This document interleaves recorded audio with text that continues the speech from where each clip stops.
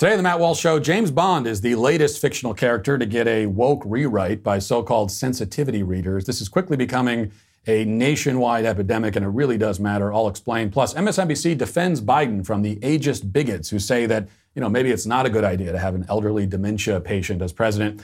And participants of an inclusivity workshop at the University of Michigan struggle to answer the question, what is a woman? It's a trick question, they say. All of that and more on the Matt Walsh Show.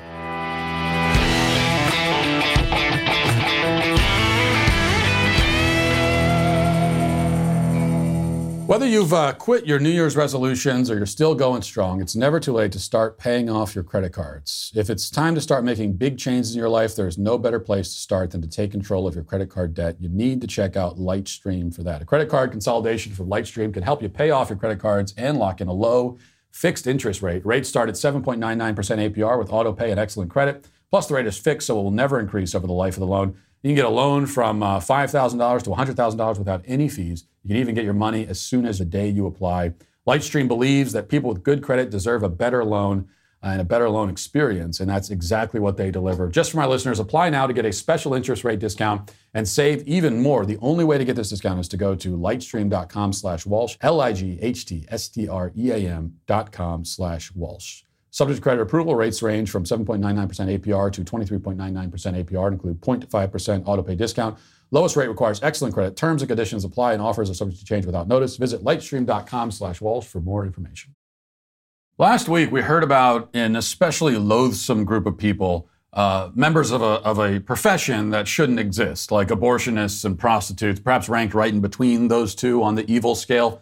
This is a group called sensitivity readers. And the group first made it onto my radar and the radar of lots of other people after it was announced that one of my fellow beloved children's authors, Roald Dahl, was enduring from the grave the humiliation of having his work posthumously rewritten to remove and change, quote, insensitive language. The people that Dahl's publisher had put in charge of this task were called sensitivity readers, whose only job is to read and be sensitive. Now, not sensitive to the author's legacy or intentions, not sensitive to what sort of language is most descriptive or interesting, not sensitive to the integrity of the work that they're butchering, not sensitive to any of that, but sensitive especially and only to the rules of wokeism. As it happens, after backlash against this PC hatchet job of a great and prolific writer, the publisher announced that they announced later last week that the unchanged and unmolested text would now still be available to purchase. So they will offer the sensitive version and then also the insensitive original version. Now both will be on sale and you can choose. This is supposed to make everything better, but it only manages to make the whole situation even more grotesque and gratuitous in a lot of ways, because suddenly we're treating the works of recently deceased modern authors as though they're ancient manuscripts in a foreign language. Multiple versions, multiple interpretations, multiple translations are all offered. The Bible has the KJV and the NIV and dozens of other English translations. Well, Roald Dahl will soon have the original, the woke, the uber woke, the woker than woke, and then another version where every single book is just a picture of a trans guy beating a Republican over the head with a pride flag. But the scourge of the sensitivity reader stretches far beyond Roald Dahl. His case is but the tip of a purple-haired iceberg. And next in line is Ian Fleming. He's the creator, of course, of James Bond. Next in line to suffer the literary equivalent of corpse desecration, the New York Post reports this. Ian Fleming's James Bond books have been rewritten with modern audiences in mind, with so-called sensitivity experts removing a number of racial references ahead of 007's 70th anniversary this spring. All of Fleming's thrillers, from Casino Royale to Octopussy, will be re-released this spring after Ian Fleming Publications, the company that owns the literary rights to Fleming's work, commissioned a review by sensitivity readers. Now, we should step to the side here for a moment to quibble just briefly with the way that the Post has phrased this, because these books are not being rewritten with modern audiences in mind. I'm a member of the modern audience, and I have no interest in reading anything that's been force-fed through a corporate DEI seminar filter. In fact, as the backlash against this kind of blasphemy shows, many members of the modern audience do not want this.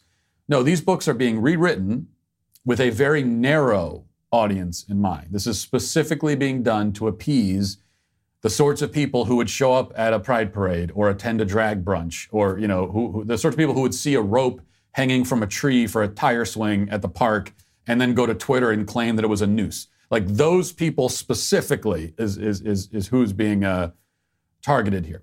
The particular neuroses of those sorts of people are being catered to.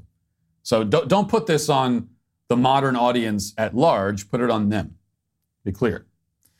Back to the Post, it says, the new version of the classic novels will include a disclaimer that reads, quote, the book was written at a time when terms and attitudes that might be considered offensive by modern readers were commonplace. A number of updates have been made to this edition while keeping as close as possible to the original text and period in which it was set. Well, no, it's not as close as possible. I mean, this is like if I made a delicious batch of pancakes for breakfast, and then you took my pancakes and tossed them in the garbage and served up some frozen Eggos that you didn't even bother to toast, and then said, well, these are as close as possible to your pancakes. No, they aren't. The closest thing to my pancakes are my actual pancakes that you threw in the trash. You can't claim that you're trying your best to preserve the spirit of my pancakes when you had them and you chose to discard them. Maybe getting a little sidetracked with this analogy, but you get my point. A little more from the Post. It says, in some cases, racial descriptors and mentions of the N-word have been completely scrubbed from the text. In the novel Dr. No, criminals escaping from bond are now going to be referred to as gangsters, and the race of a doctor and immigration officer now goes unmentioned.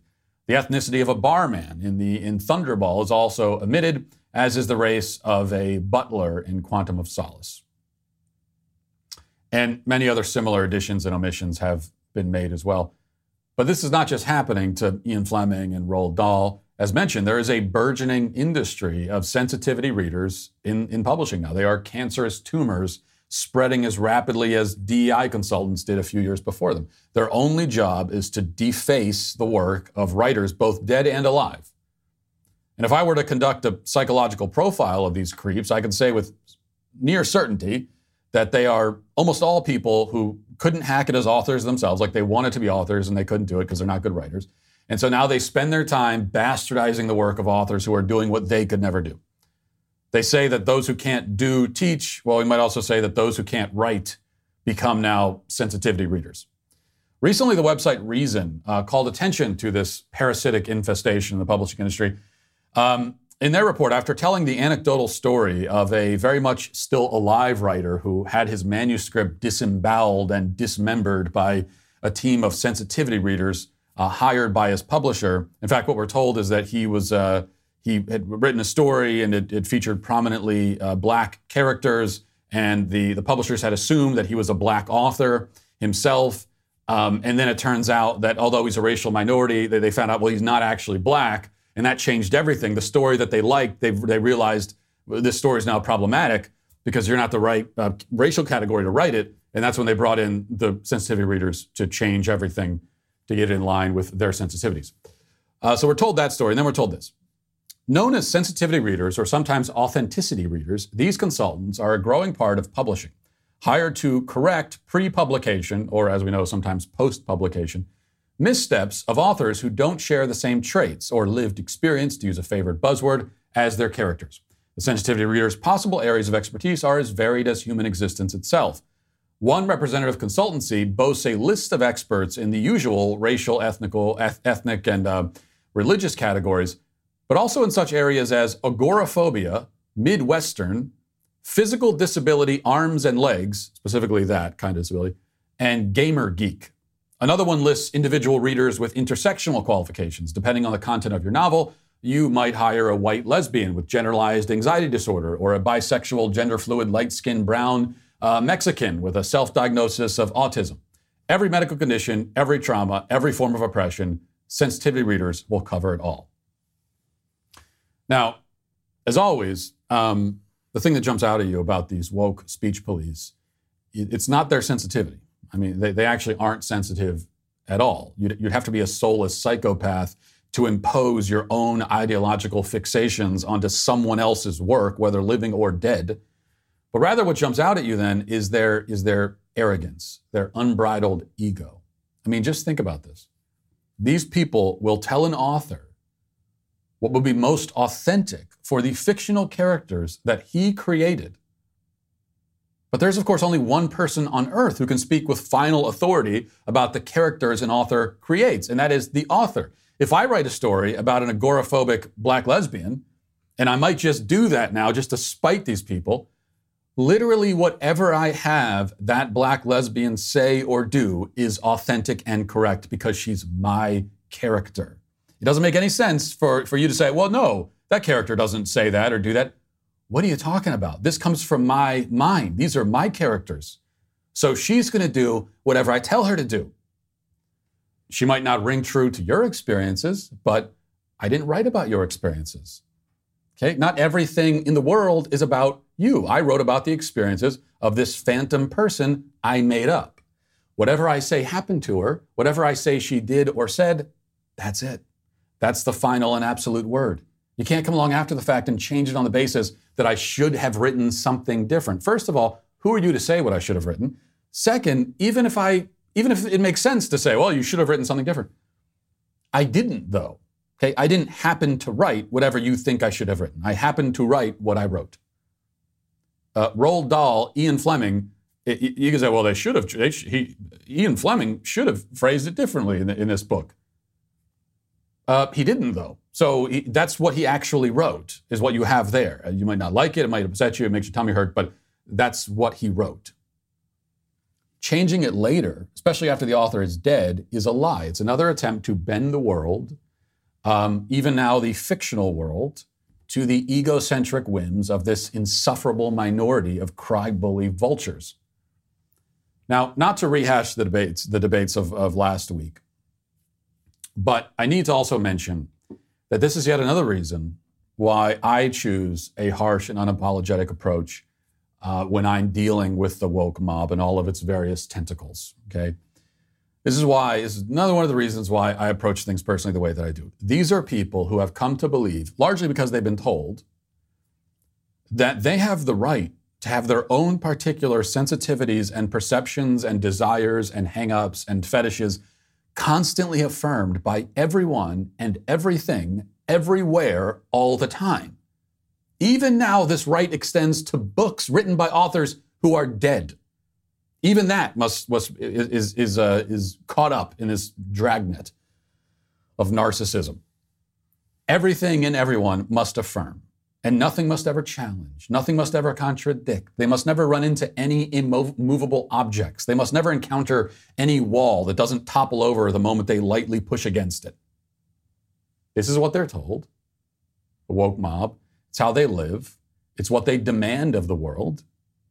And I believe the only solution, the only antidote, the only way out of this is to tell them no, and to say it loud, and to say it often, and to say it without apology. These people need to be contradicted. They need to be rebuked. They need even to be mocked, to have their feelings dismissed, to have their sensitivities utterly disrespected and disregarded. They need this. They need it. It is a need. It's like the rest of us need water and air, and they need that too, but they also need this.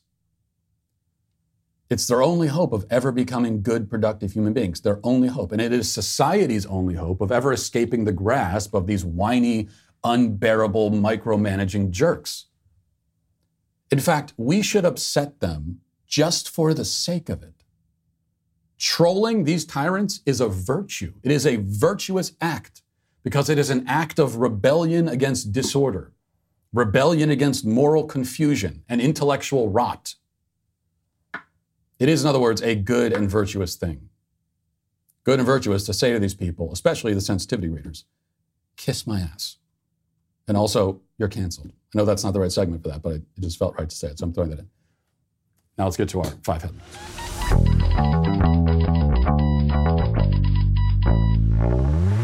You know, I've been doing a lot of traveling. I'm back on the road yet again. And one of the problems, I generally do okay on planes, but if I'm in a car, Uber, or something like that, I tend to struggle with car sickness. This is my own disability, my own marginalized group that I'm a part of.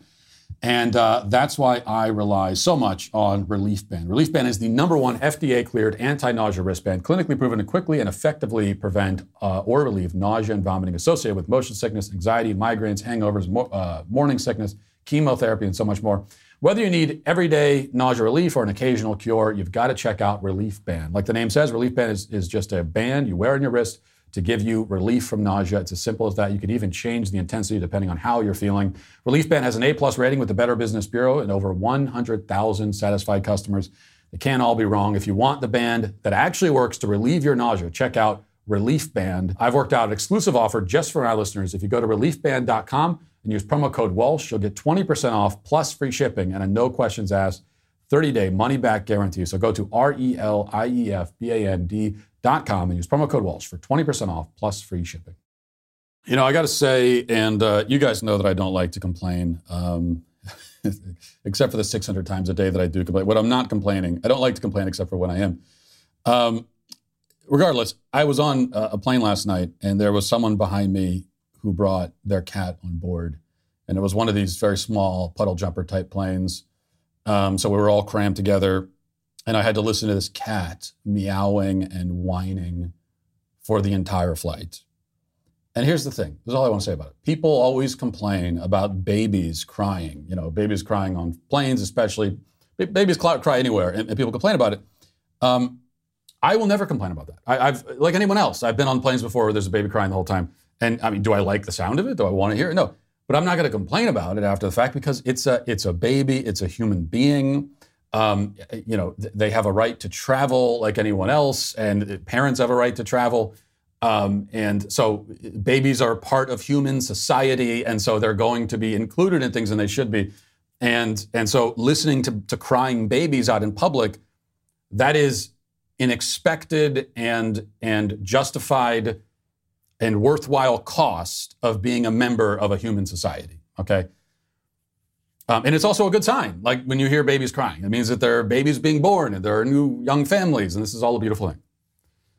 But listening to your pet, okay, that is a different matter entirely. So I am different. I approach this differently from a lot of people, which is to say I approach it correctly. Because the baby on the plane, everyone gets annoyed by that, but I am tolerant of it. Cat meowing on the plane, though, I think I was the only one. Everyone else was like, oh, look, listen to the cat. No, I don't want to hear that. I got to listen to that because you wanted to bring your pet on the plane. You couldn't just leave your pet at, I don't know the situation, but there just isn't a conceivable good reason to bring a cat on a plane. It doesn't exist. Pets are not human, okay? They're not equal to us.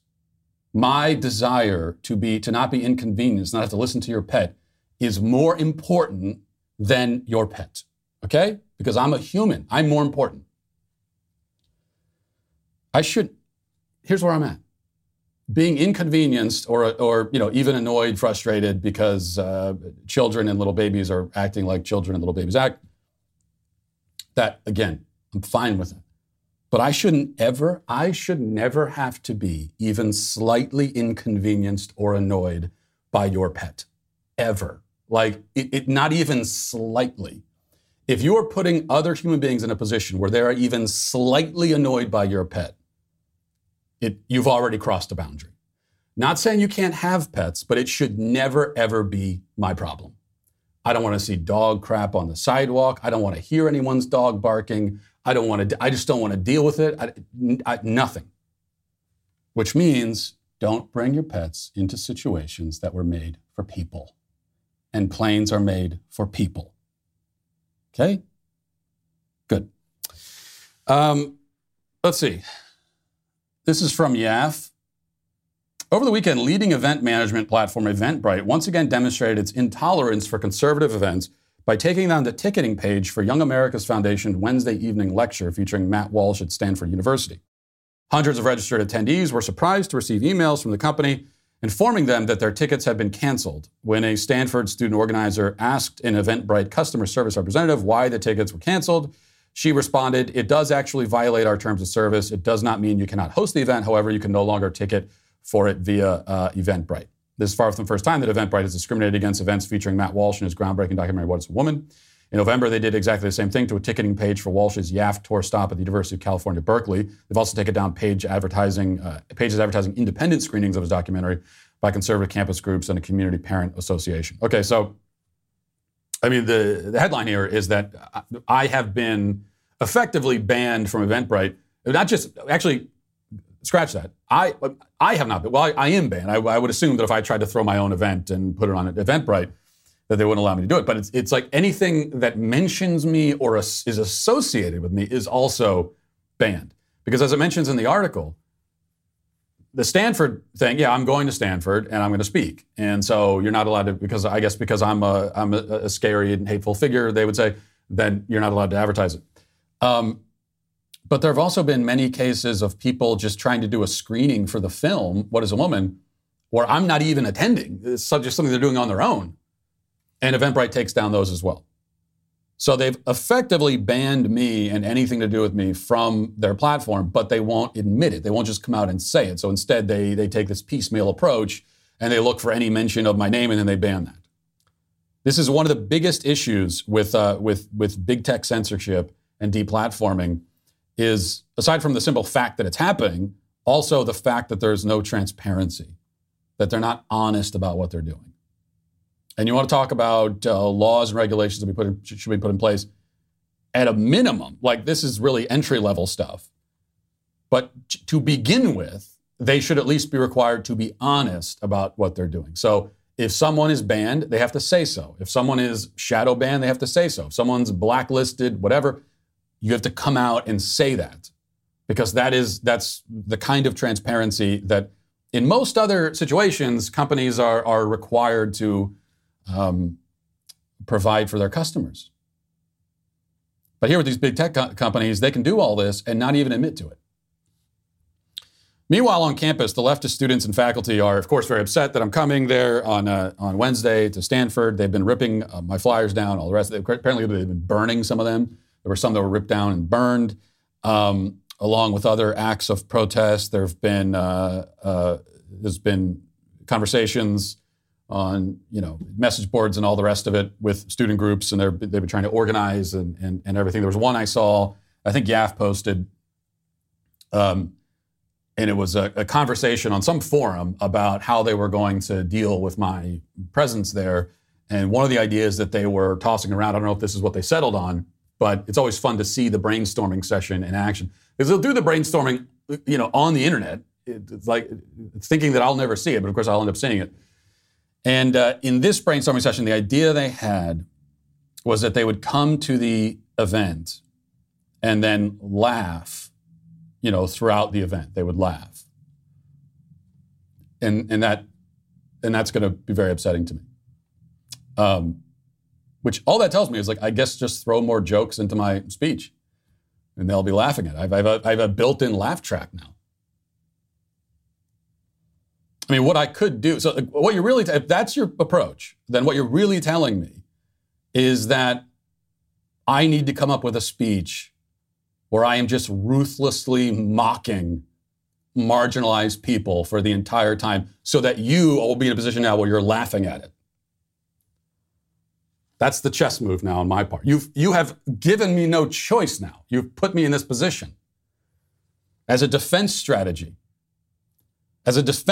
I now have to come up with the most offensive, gratuitous college address ever written and delivered.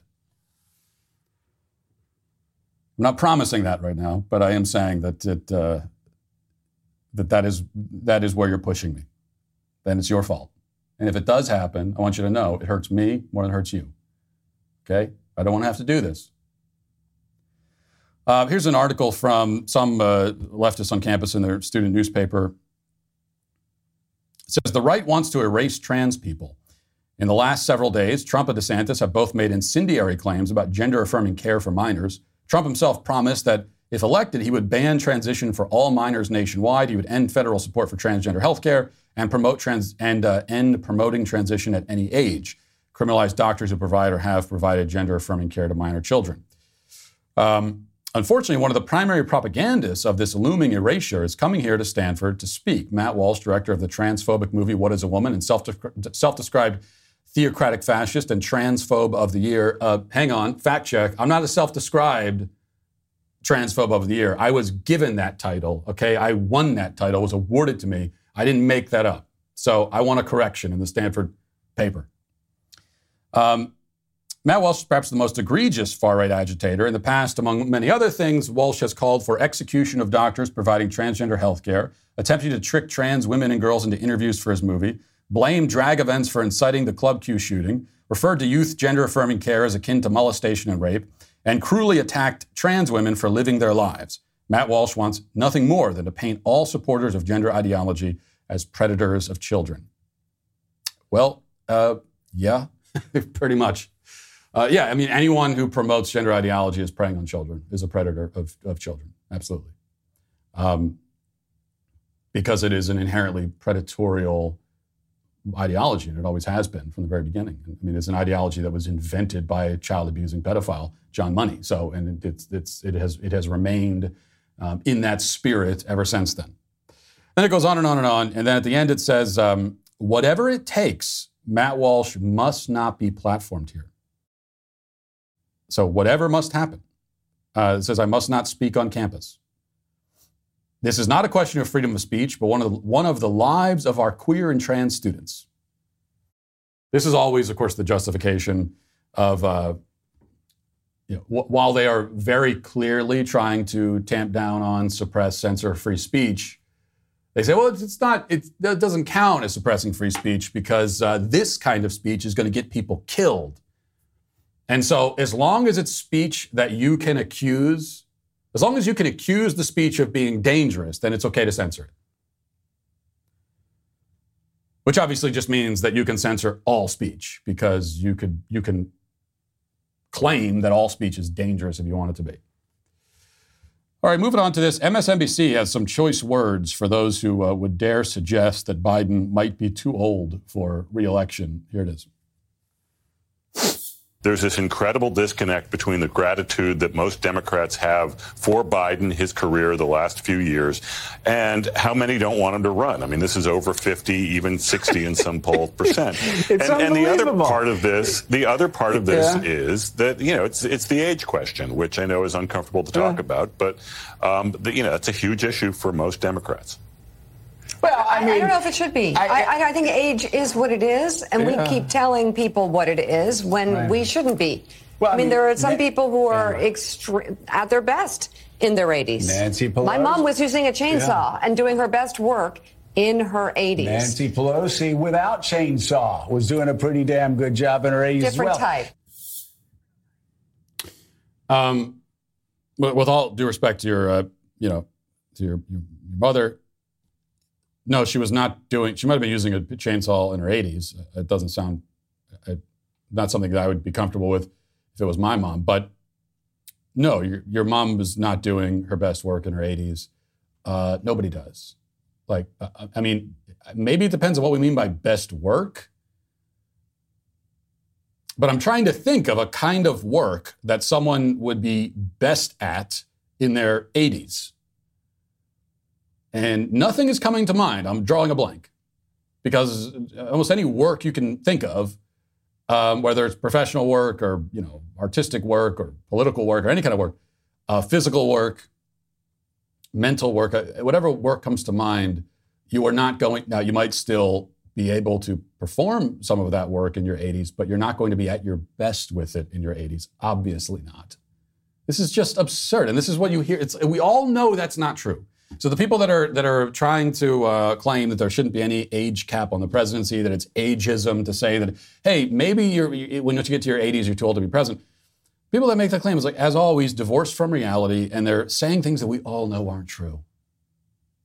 Based on this anecdotal, my grandmother, she was a real firecracker, and she was, she lived to 93, and she was a real firecracker. Yeah, I'm sure she was, but she was not at her prime when she was 90, right? In any sense of the term. Your grandmother, whatever your grandmother is, if she lived to be elderly, God bless her, she's probably a wonderful woman. But she was experiencing mental and physical decline, significant mental and physical decline.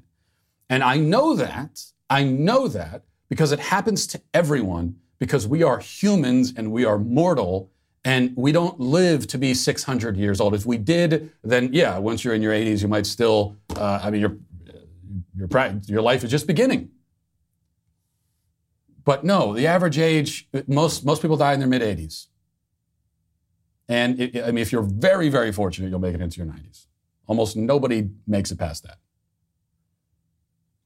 So no matter what, you're at the end of your life. You are at the end of your life at this point, and things are starting to shut down. That is just like we can plug our ears and hum to ourselves to try to deny this reality, but it just is the reality.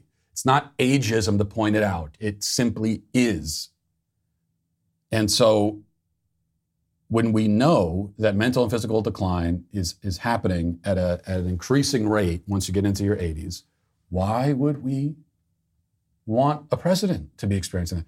When there are lots of people who would run for president who are not that old. Doesn't mean all those younger people are any good, but Joe Biden isn't either. So we can't even say that, listen, yeah, he's old, but he's the absolute best. Nobody was better, and even him in his 80s is better than someone else in their 50s. That's not even true. Just like this mediocre nothing of a person. And for some reason, we say, well, we need him. We got to stick with him. We got to stick with him until he dies.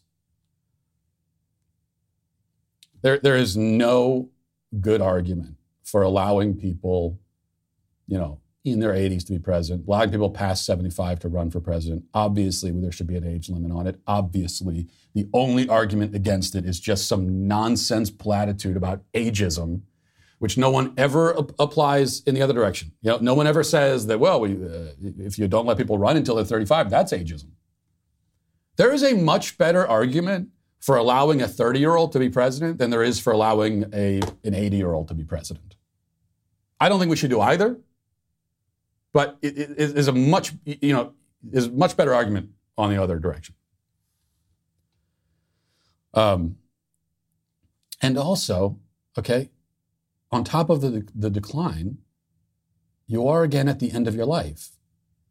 And so you don't have a personal stake in the future nearly to the extent that other people do, because you're not going to be around. Joe Biden, if he hopefully is voted out of office in this next election cycle, or God forbid he's reelected, either way, he's not going to be around for very long. If he doesn't die in office, when he gets out of office, he'll be around probably for a couple of years and then he'll die. Because that's what happens. Because again, he's in his 80s. So isn't that also concerning? To have someone who they're on their way out, they're not even going to be here. They're not going to, whatever decisions they make, they're not even going to be here to experience the consequences of it. Are we comfortable with that? I know I'm not.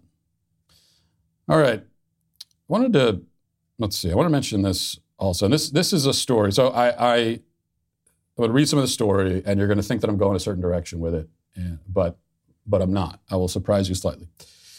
Daily Mail. Police have pictured a Texas man arrested after his crazed pit bulls mauled an elderly man to death and badly injured the victim's wife. Christian Alexander Marino, 31, was charged with attack by dangerous dog causing death and injury to an elderly person, both felonies, according to a press release by the San Antonio Police Department. He was pictured being perp-walked from his home after Friday's horrific mauling, which was captured on video. The victim has been named as 81-year-old Ramon Najeras. The attack occurred along the 2800 block of Depla Street on the city's west side, where Najeras and his wife, 74, were visiting friends. When they got out of their car, the couple were set upon by the two American Staffordshire Terriers who had escaped their yard. So this I guess that would be this is a bully breed of dog. It's a bully breed, but not a pit bull, right? I think. Neither victim has been named, with the surviving woman said to be receiving critical care. Now, the San Antonio Fire Department, they arrived on the scene, and there's video. There's video of the actual attack of this elderly man being, I hate to put it this way, but being eaten by these dogs. And the video is, I happen to see this video, very much not wanting to see it, but it's one of those things scrolling on social media, and boom, it pops up, and there it is. So there's video of the attack, and then the video continues, and we see the police, the fire department show up, and they're kind of like fending off the dog. They have their pickaxes and they're fending off the dogs. This goes on for a while, and the police show up, and then some animal, the people that deal with animals, animal care services came, and they took the dogs and then brought them somewhere else, and then we were told, we were assured, humanely euthanized.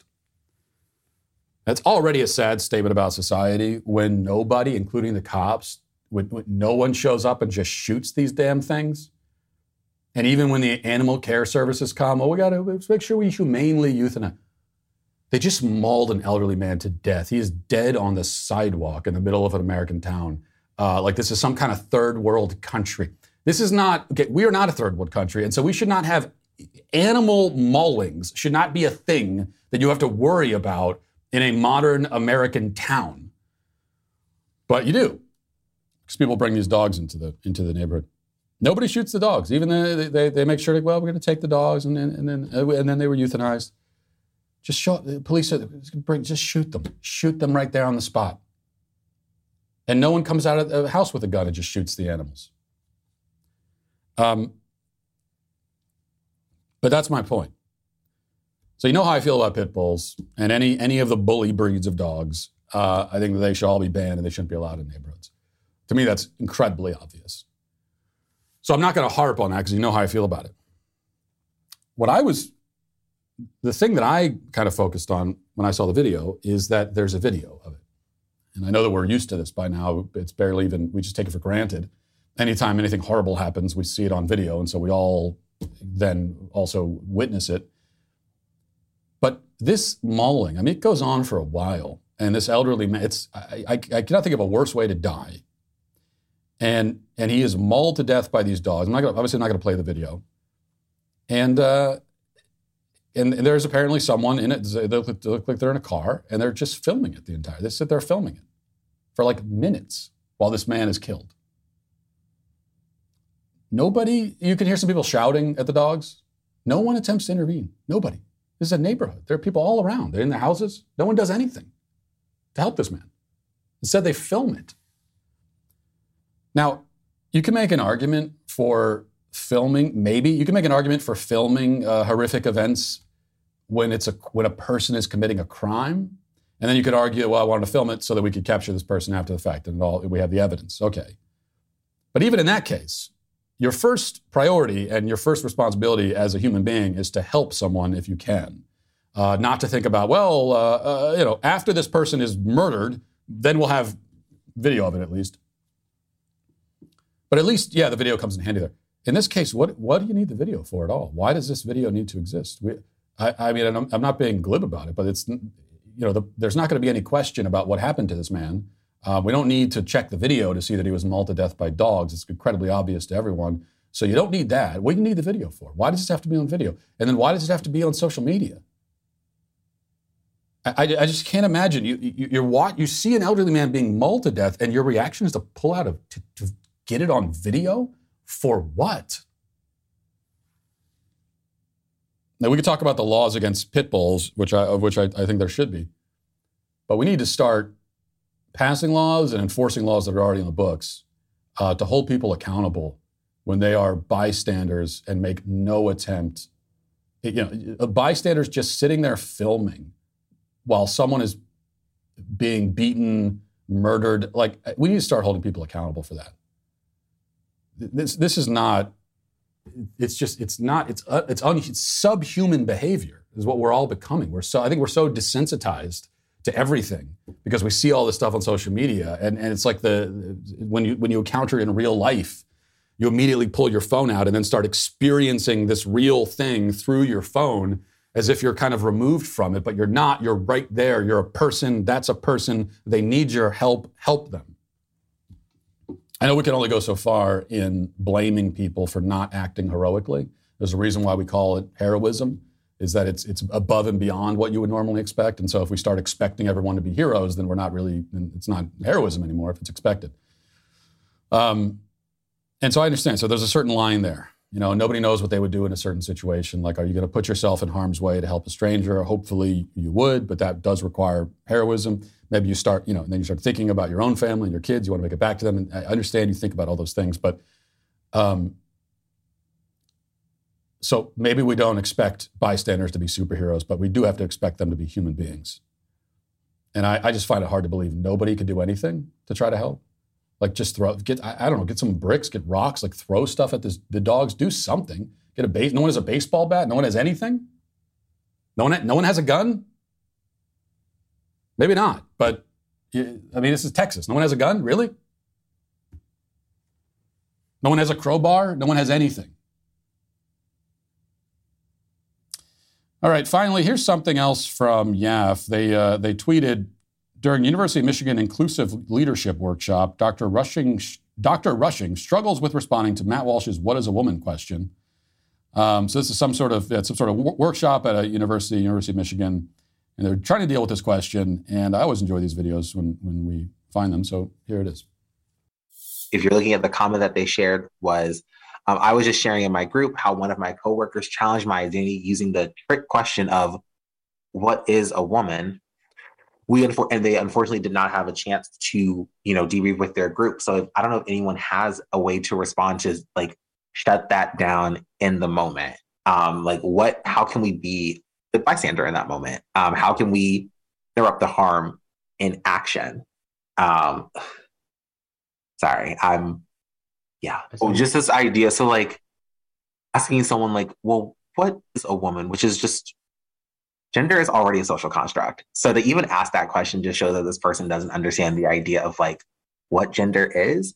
So many things that we consider as truth. It's just that's just what the systems tell us, right? Now that I've had a chance to calm down a little bit. My first instinct would be, if you have the energy, and again, sometimes the best thing to do is just be like, I'm not engaging with you, and just walk away. Rose, I am so sorry you had to deal with that.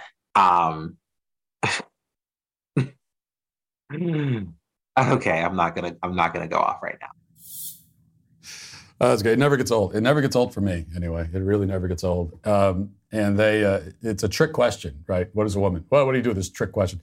It is. I cannot think of a question that is less of a trick question than what is a woman. Or really anytime. Anytime you use a word and someone says, what does that word mean? There's no trick. It is, we want to know what you mean by the words that you're using. What are you trying to communicate? You might not be able to answer it. It doesn't make it a trick question. But you notice it even when they're talking amongst themselves, they still struggle with this question because they can't answer it for all the reasons that we've covered extensively. But you see why they're so afraid to face someone who is not in their club with a question like this. Because amongst themselves, at least, they're all on the same side, they're all in the same tribe, and they all have the same agenda. No one's actually interested in the truth. They all understand that the idea is to avoid objective reality and objective truth. And they'll also take, when they're talking amongst each other, they'll give each other the out. And so there are just like talking points or little slogans they'll throw out. Something like, someone brings up, what is a woman? They talk around it for a bit. Well, it's a trick question. Gender is a social construct. And they throw out that slogan, and then the other people will say that are in the tribe, oh, yeah, sure, okay. But if they're talking to someone who's not in the tribe, we're not going to give you that out. It's not going to be that easy. You can't just throw out a slogan and have us say, oh, well, all right. Because then you throw out the slogan, we're going to want to know what you mean by that slogan. Oh, gender is a social construct, so it's an invalid question? Because what? Because the word woman doesn't mean anything, you're saying? It's a constructed thing, doesn't mean anything? Well, so then why is anyone identifying as it? And why should I respect it at all? And it still doesn't answer the question of like what that person means when they say it. So keep trying, folks. You're not there yet. You'll get there. Well, you'll never get there, but keep trying because it's funny. Let's get to the comment section. Do you know their name? They're the Sweet Baby Gang. The Our President is for Sale sale over at dailywire.com/shop ends tonight. This is I'm pretty sure we said that yesterday, but this is really your last chance to take advantage of up to 40% off select Daily Wire merchandise, but far more importantly, items from my swag shack. That's right, this is your last chance to get the Johnny the Walrus book and plushie bundle at its lowest price ever. We've been telling you it's your last chance for literally weeks as I've been reading these ads, and this time it really is your last chance. The sale ends tonight, so don't wait to get your hands on the greatest LGBT children's book of all time, in addition to your very own Walrus, proudly displaying his he, him, Walrux pronouns. It's cuddly, it's controversial, and it's a deal that won't last. Go to dailywire.com/shop today before time runs out. Fisher Gaming says the fastest cancellation was of Alex Jones. He was right about everything, too, even the liars who are now suing him for his cat. Suing him for his cat, what? Yes, literally, they want his cat in addition to the trillion with a T dollars they want from him because he said a mean thing. Really? I hadn't. I'm out of the loop on that one. They're trying to sue him to take his cat away from him. I mean, if I was suing someone, the last thing I would want is their cat. That's for sure. But yeah, I think Alex Jones. Obviously, an example of someone who's been canceled and deplatformed, like from almost every platform. The fastest. I don't know, because this is a campaign that was ongoing against Alex Jones for many years. And then it kind of kicked into high gear, seemingly all of a sudden, but it wasn't really all of a sudden. This is an ongoing campaign. The thing that separates the Scott Adams thing is that he was, I guess on the left, they had long considered him to be, far right or something because he had shared opinions that were deemed conservative. Although I don't even think he really is conservative. I don't think he would call himself that. But even in spite of that, he was kind of just doing his thing, and then all at once, everything is taken, within like 24 hours. But this is also how the cancellations work now. I mean, you can't really measure which one's the fastest. This is just how it goes. Once the snowball starts rolling down the hill, you've got an avalanche. Ari says, Matt, I hope you read this comment. I need to tell you, I actually jumped for joy when you announced the return of the flannels. I hugged my family, started crying tears of happiness. I'd already replaced every shirt in my wardrobe with plaid shirts. I'll always be rocking polka dot or flannel shirts in your honor. Thank you for saving my life. So many responses just like that. People are, I think everyone feels it. I think everyone feels, even people who don't watch the show, they still feel that something has been set right. There's a balance that's been restored to the universe, and it's an almost indescribable, unquantifiable thing. But we can all sense it. Tie My Shoe says, now that Matt's crew relented, we should demand Suit Friday. The Legs of Rolk says, now that Flannel Friday is gone, it could be replaced with Formal Friday. Well, at least you got the alliteration where Matt wears the suit again. No, because we're done with that. We're not playing games with the wardrobe anymore, or with your heart, says the audience. To quote, is that Backstreet Boys or NSYNC? Friendly Neighborhood Snyder Man says, Matt needs to replace the bleep noise with a cuckoo clock sound effect. I don't know about that. Let's try that out. I'll give our editor something to do. Okay. We'll see what that sounds like. Steve says, yes, Governor DeSantis has great ideas and can well communicate them, and he'll make a great vice president under President Trump. Look, let's... I don't know what's going to happen in 2024. That's not going to happen. And I know that there are some people that they like Trump and they like DeSantis, and they're trying to figure out a way to make it all work. And so this is the idea that I hear mentioned all the time, that, well, DeSantis will be on Trump's ticket. Never going to happen. Just simply not going to happen. Trump would never want that, because he's not going to want someone on the ticket who he would worry might overshadow him. Trump doesn't want to feel like people are voting for the ticket, at least some people, because they want the guy at the bottom of the ticket rather than him. So Trump would never want that.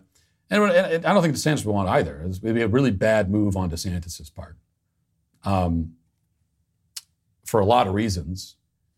And one is that just in general, you become vice president, you are hitching yourself to a wagon that you're not in control over, and that the rest of your political career is going to depend on that, even though you really don't have any power. You don't do anything as vice president. It doesn't seem like the smartest political move. And then also, politics is all about timing. So I don't know who's going to get the nomination. It might be neither of those guys. That's possible. Maybe somebody else will come along that we're not thinking about. But I don't know who it's going to be. I do know, though, that politics is all about timing, and this is Ron DeSantis' time. Doesn't mean he's going to win the primary or the general election, but if he is going to win it, this is the time when he's going to win it. The time is now. 2028 is a million years away. It might as well be a million years. Right now, he's at front, he's at the lead, he's in the conversation, he's driving the conversation, all these things. 2028, he'll have been out of the governor's mansion for a couple of years, and who knows what. It will not be like it is now. And you got to take advantage of the timing when it comes. Standing at 6'4", Abraham Lincoln was our tallest president, already towering over the men of his era. A young girl once asked Lincoln why he always wore such a tall stovetop hat that made him look even taller. Honest Abe looked down at her, removed his hat, showing her the inside of the hat, and said, "To better store all my great Jeremy's razors." That is a 100% true historical fact. It was an important moment in history. The left wants you to forget, and probably why they keep devaluing all our currency with Lincoln's face on it. But while the left cancels history, Jeremy's Razors celebrates that history. That's why we're still offering 30% off any razor during our President's Day sale.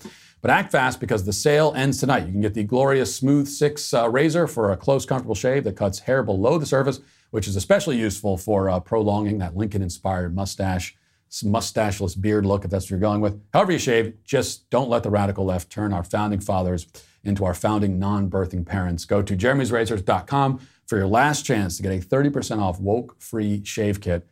Now let's get to our daily cancellation.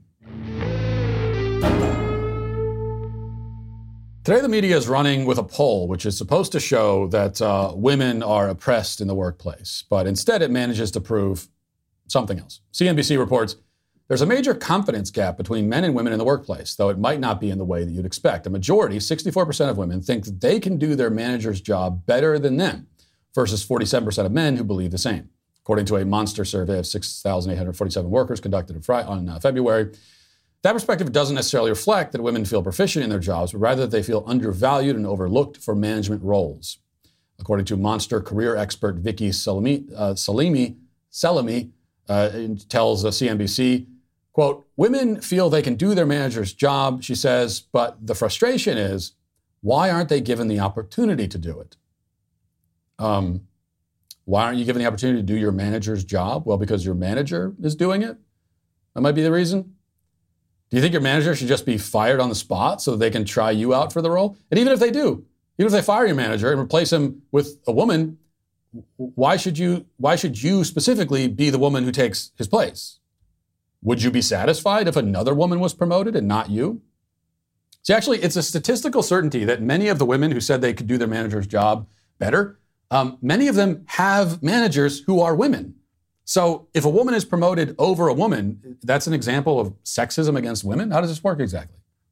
See, this is one of the many fundamental problems with the claims of sexism and oppression against women in the workplace. The women who are inclined to make these kinds of complaints will still make them, even if their management team is already dominated by women, as it is in many companies. Have you ever known a feminist to say, well, I didn't get this opportunity, but another woman did, and so I'm happy. This is a win for the sisterhood. They might claim to have that attitude, but none of us have ever encountered it in real life. I certainly haven't. So often, when a member of an allegedly marginalized group complains about discrimination, they're really complaining about how they personally have been treated or how they perceive themselves to have been treated. It is a selfish complaint disguised as concern for the group. But then you quickly discover that this person will take no comfort in finding out that other people in the group aren't having those experiences. So when they say, don't treat us this way, what they really mean is, don't treat me this way. And that might seem like an obvious thing to point out, but it's an important distinction because it's a very different sort of complaint.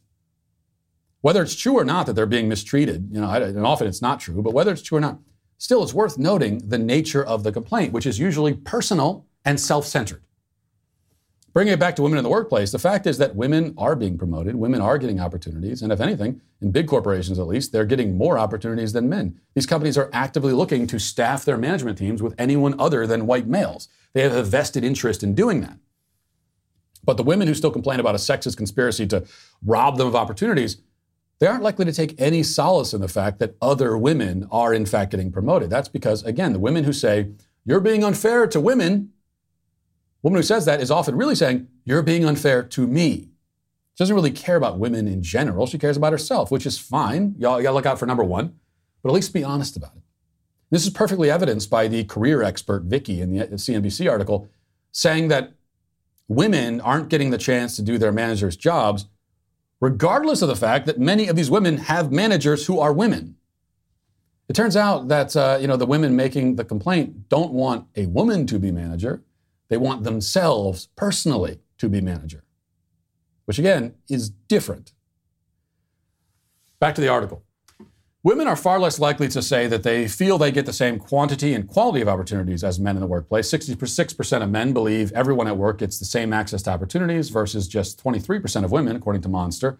The opportunities gap has a compounding effect among women at all levels in the workplace. Women say that having a clear vision for the future of their career is a top priority for them, and a lack of potential advancement is the biggest red flag that would lead them to turn down a job offer.